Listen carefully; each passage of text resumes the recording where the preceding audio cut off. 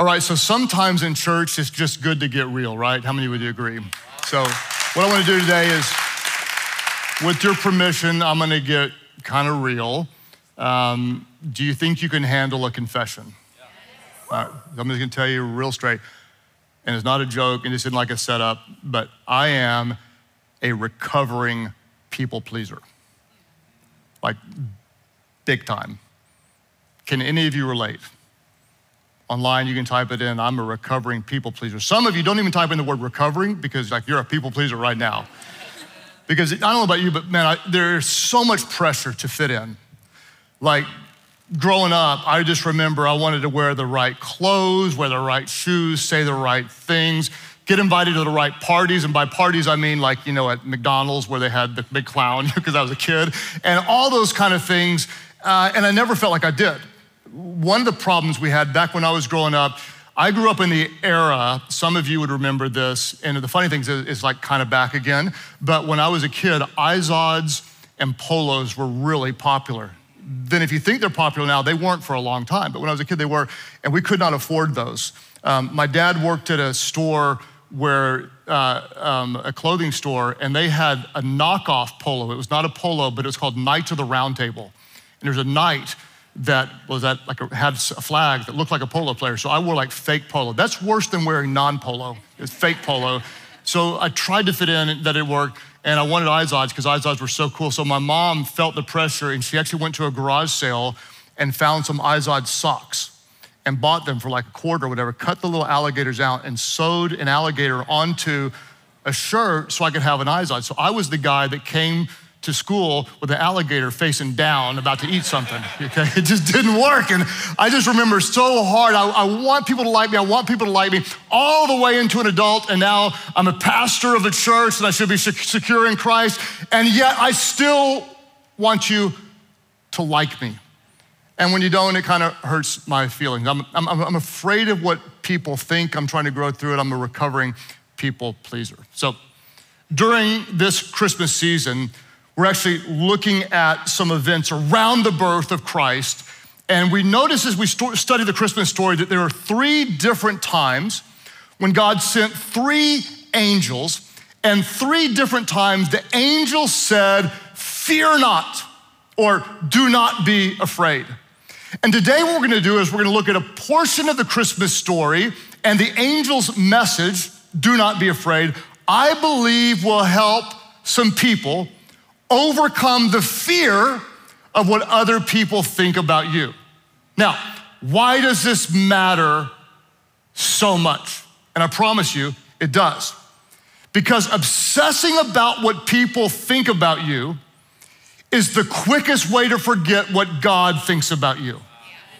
Let me say it again. The moment you obsess about what they think, it takes you away from thinking about what God thinks.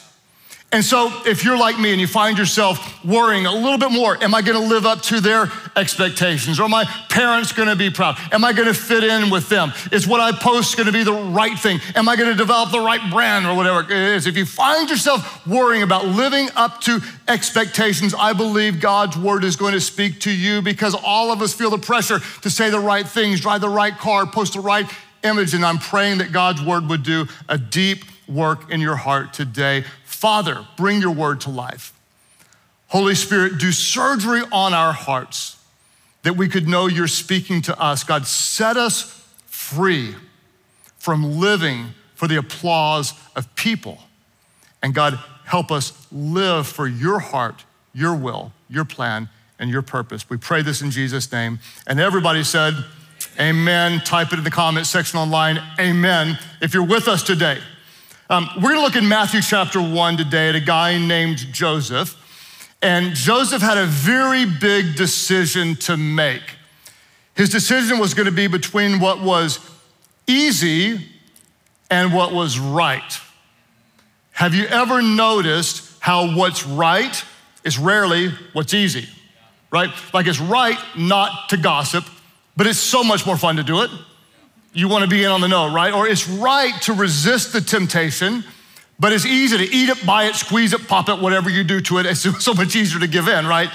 And so here we have Joseph, and he was engaged to be married to a young girl named Mary.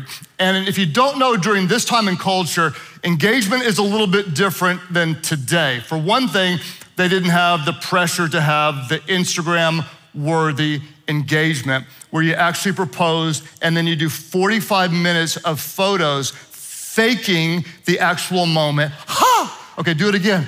Ha! Now with the sun behind you. Ha! For 45 minutes, I watched someone at a hotel recreate the moment, you people-pleasing faker. And I know I'd do the same thing if I got engaged today, because that's the way culture works. If you find yourself like that, it was very, very different in the engagement process back then. Whenever someone would get engaged then, it was actually a binding agreement. The only way to get out of an engagement was actually to die or to divorce. So when we see that they're engaged, it was much more, it was kind of like you're married without just the official marriage. You still couldn't have sex, but you were in a binding agreement. And so Matthew 1:18 kind of gives us the context of the story, and here's what scripture says. This is how the birth of Jesus the Messiah came about. His mother Mary was pledged to be married to Joseph, but before they came together, she was found to be pregnant through the Holy Spirit. This is a nightmare if you're Joseph. You are saving yourself for marriage. You're in love with the virgin girl. You are engaged and kind of like married in our culture today. He didn't have sex with her and she comes in and says, guess what? I'm pregnant. Immediately, what he knows beyond a shadow of a doubt is that's not his baby. What do you think he's thinking? You're pregnant, you broke my heart, our relationship's over, who did it? I'm gonna kill him. I know Joseph was the father of Jesus in the sense of raising him. I guarantee he thought I'm gonna kill him because that's what you typically think. And Mary's like, no, don't worry. This is actually good news. Like an angel of the Lord appeared to me and spoke to me and said, you found favor with me and you're gonna give birth to the Son of God. It's amazing, an angel did it, really, I promise. I don't know where you guys are. That's just funny to me. Like an angel says that. He's looking going, what are you woman, you're crazy. Don't give me that. He's like, I don't know. I saw that guy in the muscle shirt down at the well checking you out, right? I mean, the guy's a human. He's not going, oh, okay, great. The Holy Spirit did it. Oh, praise the Lord. Let's thank God right now and take communion together. No, he's not doing that. So she says she's pregnant. And from a human perspective, he's got two options to believe about her. Right now, one, she is a liar. Or two, she's crazy.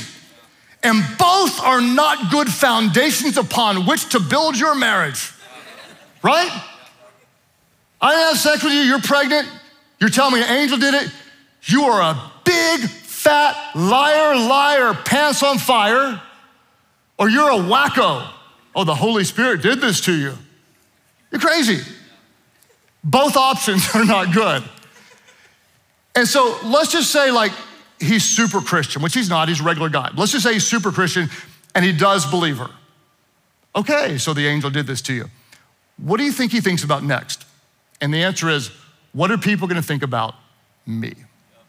Because if I go through with this and marry this woman that got pregnant before we were actually married, I'm gonna be marked for life. I'm the guy that broke God's law. I am in the position of power. I would have maybe pressured her.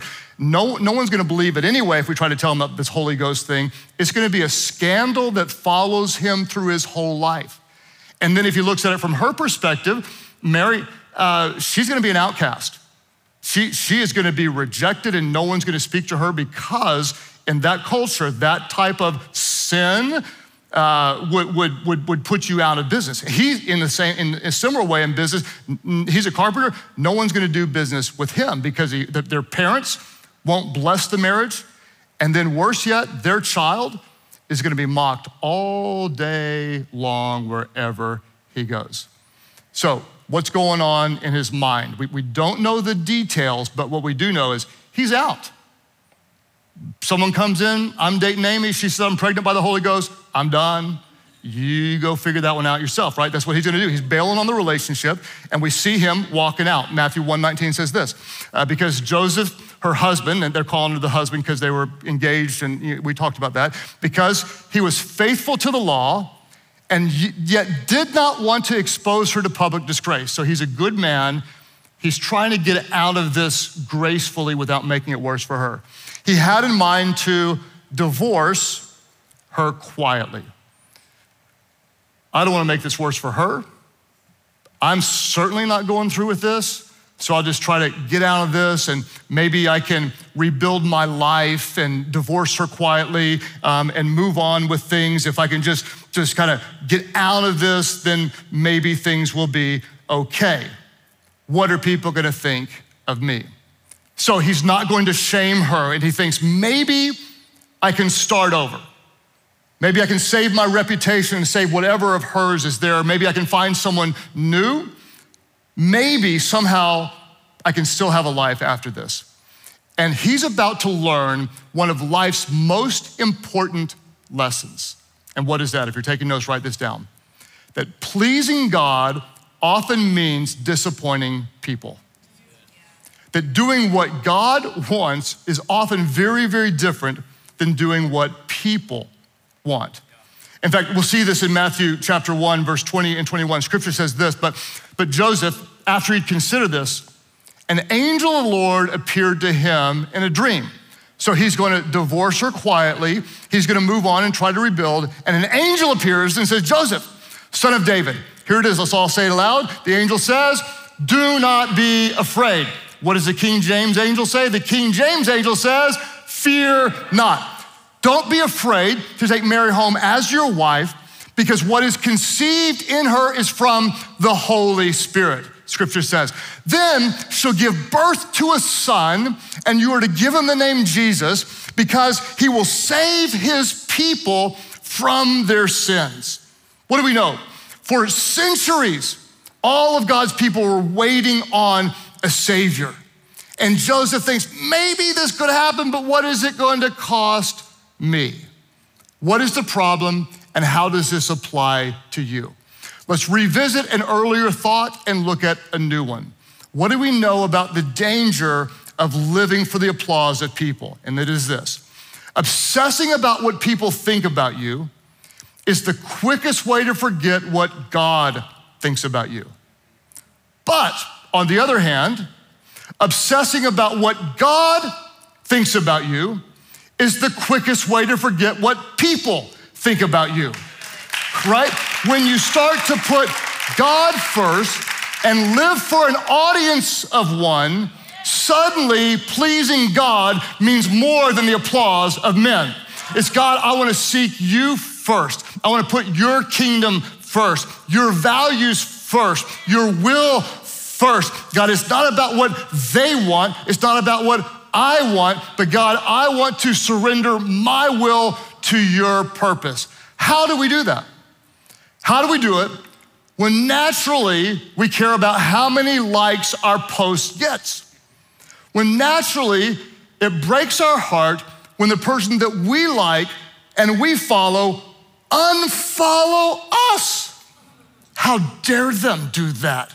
They will answer to God. How do we do it when we care so much about people that we work with, people we go to school with? How do we live for God instead of for people? I'll give you a couple of quick thoughts today from God's word. I'll set up the first principle by asking again, just for context, how did God use Mary and Joseph? What did they do? Well, God used Mary. She gave birth to Jesus, the Son of God, who gave his life as a ransom. Can you imagine, even though there was that outcome, the grief that Mary and Joseph would endure? People would not believe them. They would be scorned. They would be shamed. We know they had to run for their lives because ultimately Herod was trying to kill their baby. People were saying Joseph is not really the father. And I did the math. They definitely got pregnant before their wedding date. There's no doubt about it. And Joseph and Mary's life illustrates the principle, number one: if you're not ready to be criticized for your obedience to God, you are not ready to be used by God. How do you do God's will? You gotta be ready to take some heat for doing God's will. If you're not ready to face some criticism for your obedience to God, you can never be in the middle of God's will. I like what Paul said in Galatians 1:10. He said, obviously, I'm not trying to win the approval of people. I'm not doing that. I'm way past that. But instead, I'm trying to win the approval of God. If pleasing people were my goal, I would not be Christ's servant. Can we stop there for a moment? If I'm a recovering people pleaser, and if pleasing you is my goal, I can't live faithfully for Jesus. So I want you to hear this, I want you to feel this. If you are trying to impress your dad, if you're trying to do only what your mom wants, if you're trying to live for his approval or her approval or their approval, whoever they are, because they're there, they think this, they think that, who's they? I don't know, but they're they. If you're trying to live for the approval of people, you cannot be a servant of Christ. And so where are you holding back? I mean, are you a servant of Jesus? If you are, do you go public with your faith? Like take a stand for Jesus at school. Like wear a Christian shirt in or pray over your meal even though you know they're gonna make fun of you. Pray over your meal at work, or refuse to be a part of some deal that is not God-honoring at work even though it would make you a lot of money. Or you go to the party and you don't drink when you're there. Or you may not go to the party because you just don't wanna be around that kind of stuff. Or you don't go to certain movies or watch that kind of show and everybody's like, who you think you are? You're holier now, you're better than that. Or you don't listen to certain kind of music, even though it's the most popular music, because what's in that music isn't good to put in your mind. And they'll make fun of you and they'll laugh at you. Or you wait until you're married to share the gift of lovemaking because your body doesn't belong to you, but it belongs to God. And everybody else is gonna say, that's so old fashioned, that's so stupid, you're missing out on the fun. And they may not go out with you when you don't put out. And you may lose someone you like because you won't give them what they want. If you are not ready to face opposition for your obedience to God, you're not ready to be used by God. And here's what I hope you understand. Those who make the biggest difference often endure the greatest pain. You wanna go be popular on social media and take the word out, you're gonna get shot at a lot. In fact, this is all these things are kind of minor, but anything in my marriage and ministry with Amy that we did that we felt like God called us to do, it was always met with opposition. It started with having a big family, 6 kids. You wouldn't believe that people are like, oh, do you know what causes that? Why are you doing that? No. I mean, we have family members that like upset going at baby number 4. We're not talking to you. Don't you have number 5? And they're like mad when God calls children a blessing from God, and yet we get criticized for that. And then we home educated back before you had to, like 2020, right? This was way back when it was highly criticized. We felt called by God for it. Never told anybody else they should do it, but man, we got judged for it. They're not gonna be social, and they're not gonna be this, and they're not gonna be that. We actually didn't want them to be what everybody else was because everybody else was doing things that weren't honoring to God. In the church world, we experimented with video teaching, and everybody said, video teaching doesn't work. That's not spiritual. What's funny is because whenever I'm teaching, everybody's looking at the screen and not looking at me. I'm like, look at Mama here. They're looking at the screen, but we got hammered in the church world for that. Multi-site, when we were one of the first churches that started meeting in more than one location, and you're full of yourself, and you're this, that, and the other. Church online, we were the first church to create church online platform. And what's funny is the whole church world was critical of that. We offered it for free, and those who criticized it the most were the first to use it when they couldn't meet physically in 2020. But a lot of criticism.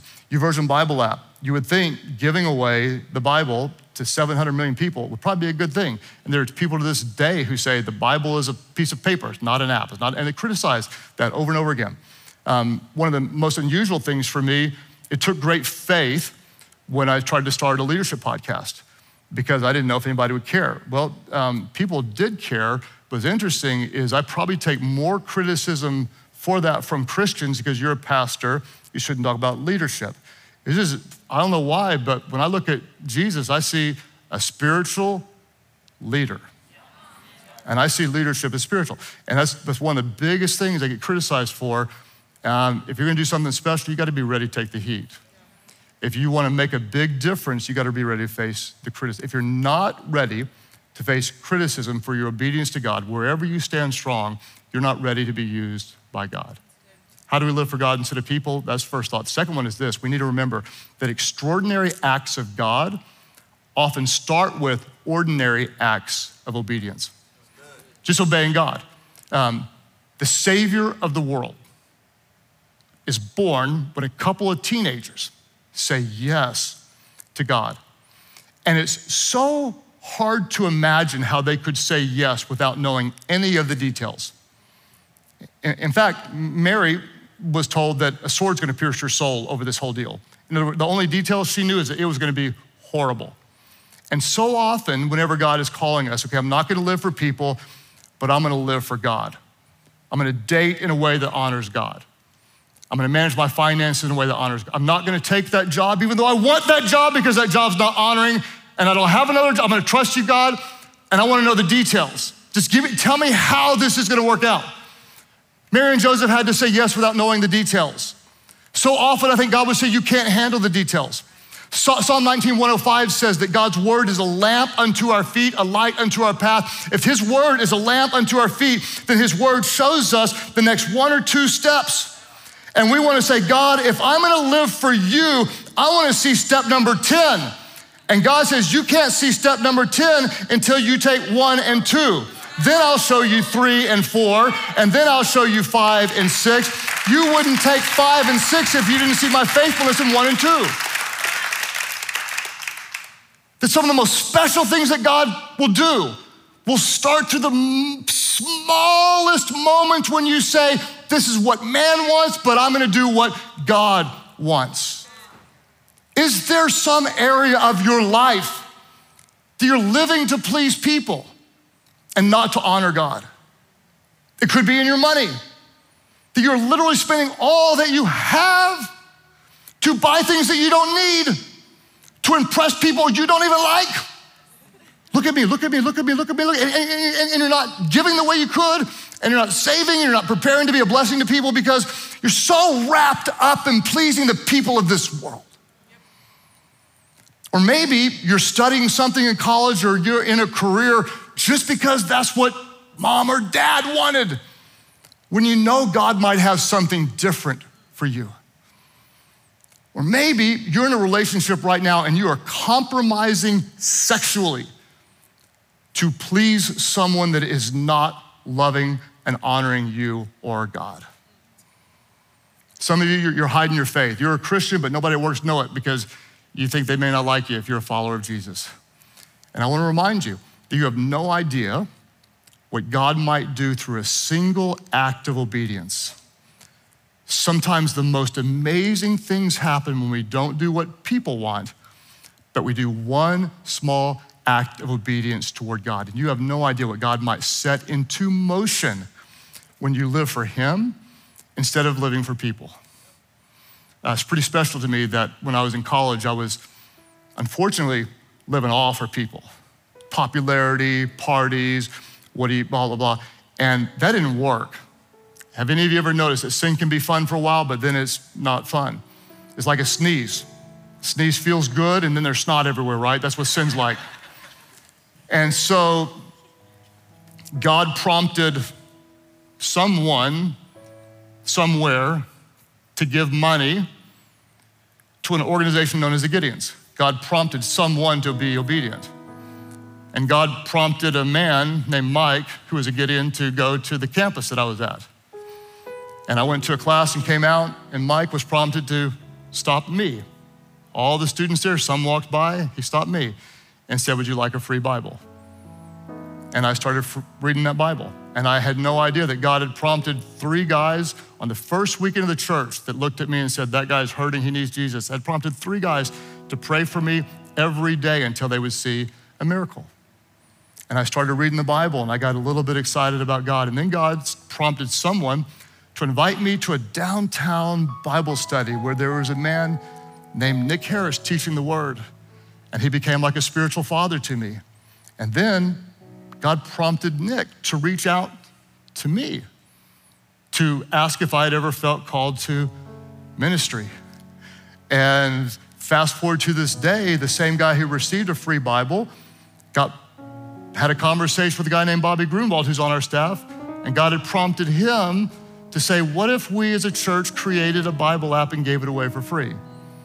And when you put all these little promptings together, you see that through our church family, to only the glory of God, the Bible app is on 700 million devices today, And all the way through, what happened? Prompting. Think anybody ever made fun of Mike for handing out Bibles? Sure. Think anybody said to a donor, you're stupid for giving that money to the organization? Sure. You think anybody said, oh, if you ask the guy to go to church, go to Bible study, he might not go, he might think you're weird? Sure. You ever think Nick might have wondered, well, what if I ask him if he's called for God and he's really not and he thinks that's dumb? God's gonna speak to someone here and you're gonna stop living for the approval of people. I don't know what it's gonna be, but you're gonna say, okay, what? I'm going to not put my favorite sport ahead of God. I'll cheer him on Saturday, but I'm gonna be here on Sunday. And I'm not just gonna be here, but I'm prompted to serve and use my gifts in the body of Christ. God's gonna prompt someone here to be bolder in school. When you walk in, a light walks in and everyone knows it. Maybe be bolder at your office. God's gonna prompt someone to stop playing around financially and tithe. Get out of debt. God may speak to someone about considering fostering, or God may prompt you to ask her out. And if she says yes, and if you get married, if you have a baby, you could name him Craig. Because God sent me to help you. And besides, Craig's like an old guy name. You don't know any babies named Craig? We need to bring Craig back. Because, don't do that. I don't even like the name, but you hear what I'm saying. We need to remember that extraordinary acts of God often start with ordinary acts of obedience. Joseph could have done what a lot of people do and said, no, God, that's too much. The personal cost of obeying you is way too much. And he would have said no if he was worried about what people thought. But he valued the heart of God above the opinions of people. In fact, in Matthew 1:24, here's what happens. When Joseph woke up, what did he do? Let's say it aloud. What did he do? He did what the angel of the Lord commanded him and took Mary home as his wife. When he woke up, he did what the Lord had commanded him. And why does this matter? Because obsessing about what people think about you is the quickest way to forget what God thinks about you. But when you do what God says and you obey his promptings, obsessing about what God thinks about you is the quickest way to forget about what people think about you. So, I am a recovering people pleaser. And sometimes I'll look at the comments and want people to like me. But what I understand is that when you follow Jesus, you will never win the applause of everybody. And here's what's interesting, is when you think about it, is you can't please everyone. There's no way. You please one group, the next one hates you. You get it right this time, you get in style today, and you look at that picture in 5 years from now, and you look stupid. Have you noticed that? You work so hard to be so cool, then you look so dumb. You cannot win the approval of everyone, but you can win the approval of God. You can please him. And how do you please him? It's impossible to please him without faith. And so when he speaks to you, when he leads you, when he prompts you, when he moves on you, don't think about what they think, but have faith to do what he calls you to do, to be who he calls you to be, and to live the life that he calls you to live. Because you cannot please everyone, but through the grace of Jesus and by the power of his Spirit and living by his word, you can please God. And imagine the best news ever, standing before God one day and have him look at you and say, well done. Well done. You lived a life that brought me glory. Well done, my good and faithful servant. So Father, we ask today that by the power of your Holy Spirit, you would speak a word of faith. God, to help us to heal from the need to please people, but God, instead to desire to please you. All of our churches today, those of you who say, I actually do care too much about what other people think. I can be a people pleaser. And I want to live for God instead. Would you lift up your hands right now? People, please just lift up your hands right now, just all over the place. Online, you can type in the comment section, I'm a recovering people pleaser. Just type it in right now. And God, we just ask that you would take a minute and show us. We're open.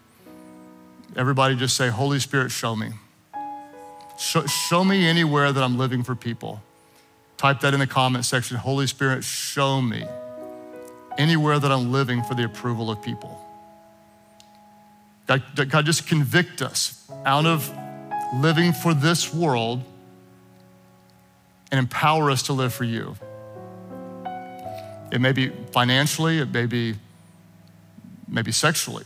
It may be trying to fit in the popular crowd. It may be trying to create a brand for you instead of trying to give glory to God. It may be living for a dad that was distant and maybe he's not even alive today, but you're still trying to live in such a way that he would be proud or he would approve. It's living for what they think. God, help us to put you first. God, help us to seek you in every way. God, lead our steps. God, even if we're rejected, even if they make fun of us, God, we put you first. God, help us to obey even in the small ways and know that you can do really big things through small acts of obedience. God, help us to put our faith in you, to live for your approval, not the approval of people, because we know that we would not be a servant of Christ if we're living for the approval of people. God, give us the courage, the faith to live for you and you alone. As you keep praying today, back to the verse we looked at earlier, Galatians 1:10, Paul said, I'm not living for the approval of people. If I were living for the approval of people, he said, I would not be a servant of Christ. Some of you right now, you may look at your life and say, oh my gosh, like that's really, really convicting. If you looked at my life before I was a Christian, I would have said, if you said, hey Craig, are you a Christian? I said, yeah, I go to church some, I believe in God. But man, I was living for the approval of people. And if that's what we're doing, we're not a servant of Christ.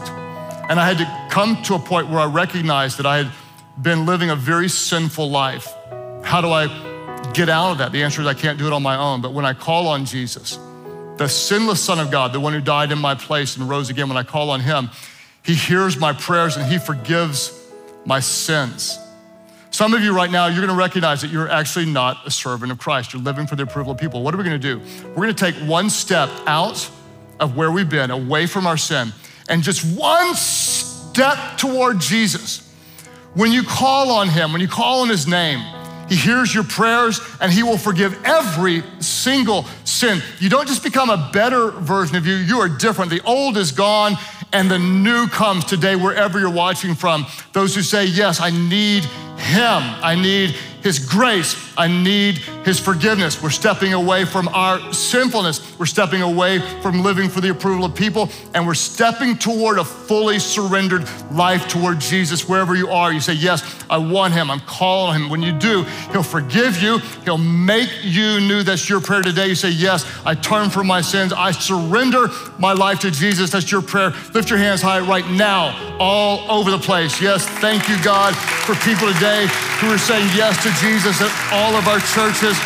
Those of you online, just type in the comment section, I am surrendering my life to Jesus. Type that in the comment section. And today, as God does a miracle, setting us free from living for the applause of people, today we live for an audience of one. Would you pray with those around you? Pray, Heavenly Father, take all of my life, set me free from living for people, and help me to live for you by putting you first. Jesus, forgive all of my sins. Save me. Be the Lord of my life.